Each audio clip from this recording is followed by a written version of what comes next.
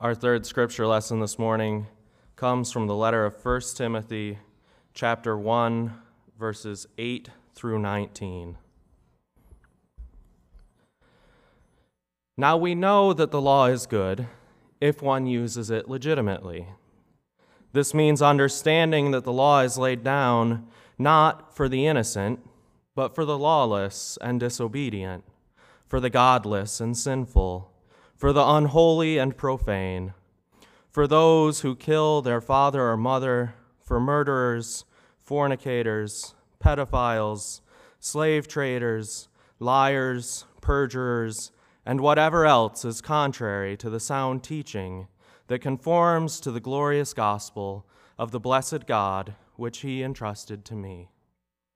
I am grateful to Christ Jesus our Lord, who has strengthened me, because he judged me faithful and appointed me to his service, even though I was formerly a blasphemer, a persecutor, and a man of violence. But I received mercy because I had acted ignorantly in unbelief, and the grace of our Lord overflowed for me with the faith and love that are in Christ Jesus. The saying is sure and worthy of full acceptance, that Christ Jesus came into the world to save sinners, of whom I am the foremost. But for that very reason I received mercy, so that in me, as the foremost, Jesus Christ might display the utmost patience, making me an example to those who would come to believe in him for eternal life. To the King of the ages, immortal, invisible, the only God, be honor and glory forever and ever. Amen. I am giving you these instructions, Timothy, my child, in accordance with the prophecies made earlier about you, so that by following them you may fight the good fight, having faith and a good conscience. By rejecting conscience, certain persons have suffered shipwreck in the faith. The word of God for the people of God.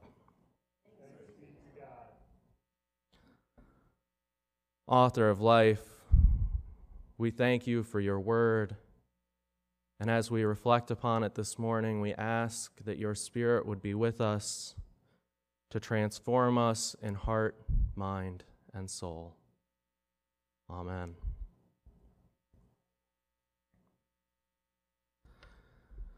This week, we're beginning a short trip into the letter of 1 Timothy. This letter is part of a group of letters that are together called the pastoral epistles. This group is made up of 1st and 2nd Timothy and the letter to Titus. And they're called the pastoral epistles because they purport to be letters written by Paul to some of his younger colleagues who are themselves pastors. Next week, we'll talk a little bit more about the veracity of this claim and how it should affect our reading of these letters. For today, the main thrust of our reading has to do with the proper instruction in the law, particularly the legitimate use of the law. The author of the letter is concerned that the dangers of straying from the law will lead to ruin, as it has for other members of the community. He compares it to being shipwrecked in the faith.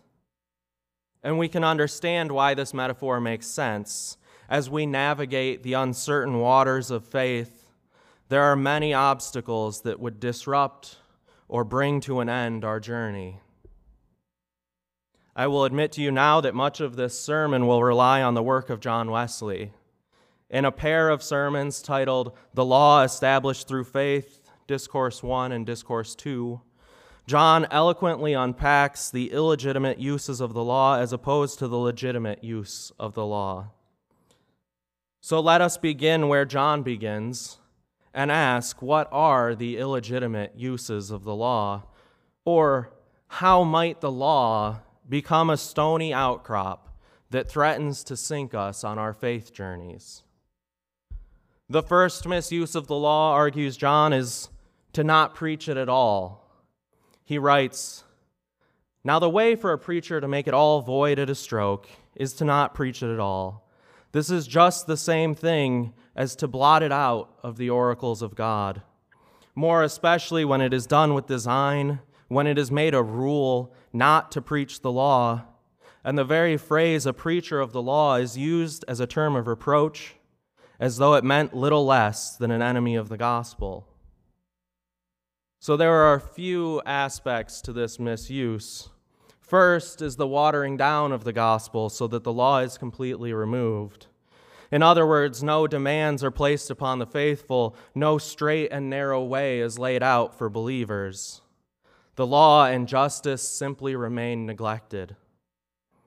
The other aspect is then to malign those who do preach the law, to label them modern-day Pharisees, or to accuse the proclamation of divine judgment of being unpalatable. John characterizes the position of those who neglect the gospel by stating that they believe that preaching the gospel, that is, according to their judgment, the speaking of nothing but the sufferings and merits of Christ, answers all the ends of the law. What John is saying they believe is that a preacher ought to have nothing but the good news and ought to never speak of anything but Christ. John dismisses this position in the clearest of terms by writing, "It does not answer the very first end of the law, namely the convincing men of sin. It is absurd, therefore, to offer a physician to them that are whole, or that at least imagine themselves to be. You are first to convince them that they are sick, otherwise they will not thank you for your labor." In other words, there's no point to preaching the salvation of Christ until people are convinced that there is something to be saved from. So long as people remain asleep to their sinful state, they remain unable to experience repentance and salvation. To put it in the language of our metaphor, the crew of a ship cannot avoid the sandbars, reefs, and outcroppings that they do not know about. Therefore, the preaching of the law is as essential a factor in a safe faith journey as a reliable map is for the crew of a ship. The next obstacle that needs to be avoided is falling into belief that our faith eliminates the need for holiness. Or to put it a bit differently, teaching that because we are saved by grace, the demands of the law have been eliminated. John writes of this belief, "The first plea of those who teach this expressly is that we are now under the covenant of grace, not works, and therefore we are no longer under the necessity of performing the works of the law." The danger posed by this teaching is that by understanding that we're not dependent on the work of our own hands for our salvation, we then start to believe that our salvation requires no work on our part at all. John responds to this teaching by writing, "We are doubtless justified by faith. This is the cornerstone of the whole Christian building. We are justified without the works of the law, as any previous condition of justification. But they are an immediate fruit of the faith whereby we are justified. So that if good works do not follow our faith, even all inward and outward holiness, it is plain our faith is nothing worth. We are yet in our sins." What John is saying is that if we truly have faith, then good works are the natural product of that faith. We do not do what is good and right in order to secure our salvation. We do what is good and right in response to our salvation. If I know where the dangers lie on my journey, and yet I do nothing to avoid them, will I not still be steering my ship toward its doom? The next danger is similar to the second, the living of our faith as if the law does not matter. So even if we pay lip service to the law, but do not produce good works, then the result is the same. Or worse yet, if we steer into the rocks in order to prove the saving power of God's grace. Even in the days of Paul, this obstacle was the ruin of many believers. Paul sarcastically asks his audience in Romans, "Should we continue in sin in order that grace may abound?" This hubris has been the cause of destruction for many believers, as surely as it was the downfall of the crew of the Titanic. Shall we proclaim, as that unknown crew member did, God himself could not sink this ship? only to realize our mistake in that final, most dreadful hour. So what then is the legitimate use of the law? How does the law become to us a guarantee of safe passage rather than another obstacle on our way? This is the question that John takes up in his second discourse. First, he argues that the law must be diligently proclaimed, for it remains a mystery to most people. We see how this contrasts with that first danger of not preaching the law at all. John instructs us that the law has not only been a mystery to most of humanity throughout most of history, but that it remains a mystery even to most of those who call themselves Christians in our own day and age. He argues this to be true because the vast majority of humanity gets lost in arguing over the literal outward appearance of the law while remaining ignorant of the inward spiritual meaning of the law. Even if we have the map to show us the path of safe passage, it's only useful to us if we know how to read it.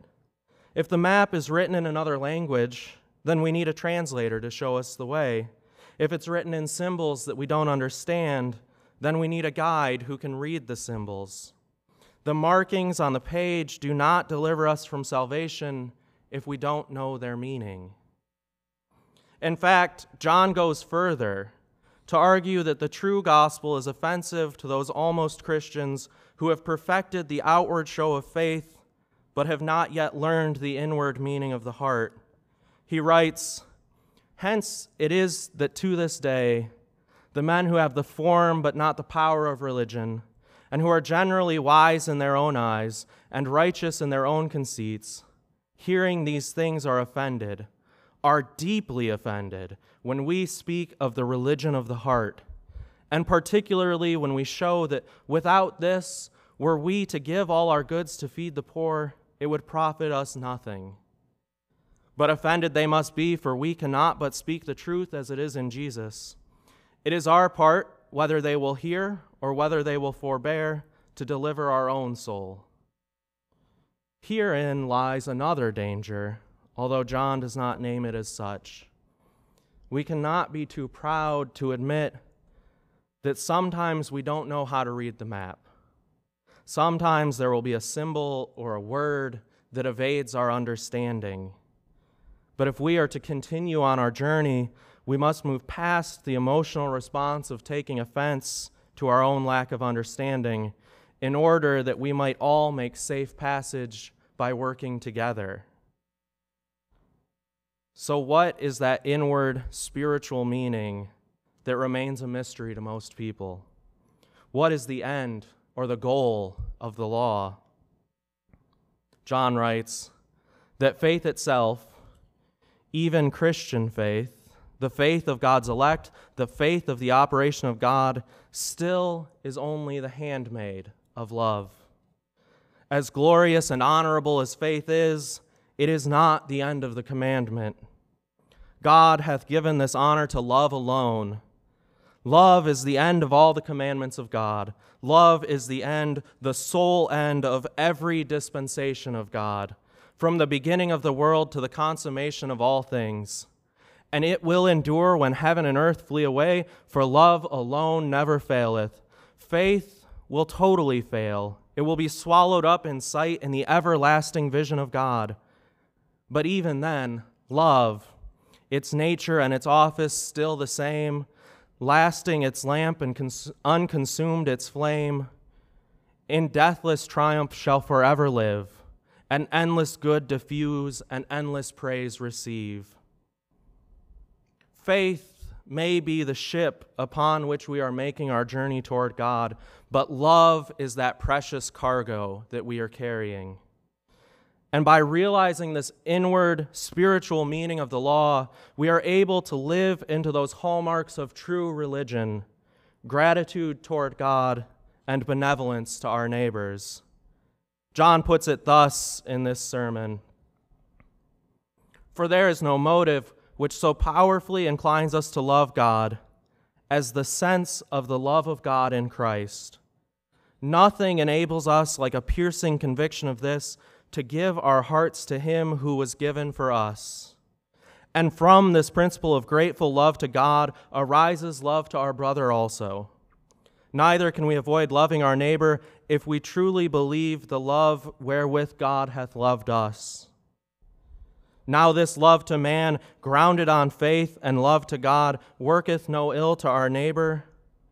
Consequently, it is, as the apostle observes, the fulfilling of the whole negative law. For this, thou shalt not commit adultery, thou shalt not kill, thou shalt not steal, thou shalt not bear false witness, thou shalt not covet. And if there be any other commandment, it is briefly comprehended in this saying, thou shalt love thy neighbor as thyself. Neither is love content with barely working no evil to our neighbor. It continually incites us to do good, as we have time and opportunity to do good in every possible kind and in every possible degree to all men. And should we be surprised to find that the legitimate use of the law is to love God and love our neighbor? After all, is this not the great commandment that our Lord gave us? You shall love the Lord your God with all your heart and with all your soul and with all your mind. This is the greatest and first commandment, and a second is like it. You shall love your neighbor as yourself. On these two commandments hang all the law and the prophets. Love God and love your neighbor. This is the way to avoid shipwreck in the faith. We do not use the law to batter other people down. We use it to lift them up. We do not use the law to find out the bare minimum that God asks of us. We use it as an invitation into the life of God. The journey of faith is at times perilous. The instructions are simple, even if they aren't always easy. Love God, love your neighbor. The siren call of the world will tempt us to dash our love upon the rocks, to trade in the narrow way of salvation for the depths of sin. But you have the tools to make the journey safely, and we will make the passage together. Amen. Would you please pray with me? God, you stand as the lighthouse in the distance, directing us away from danger. You stand beside us as the navigator, holding us to the path of safety. Let us heed your light and your counsel. Let us continue deeper in the journey of faith as stewards of your love. Help us to deliver your love to a world that needs it. Amen.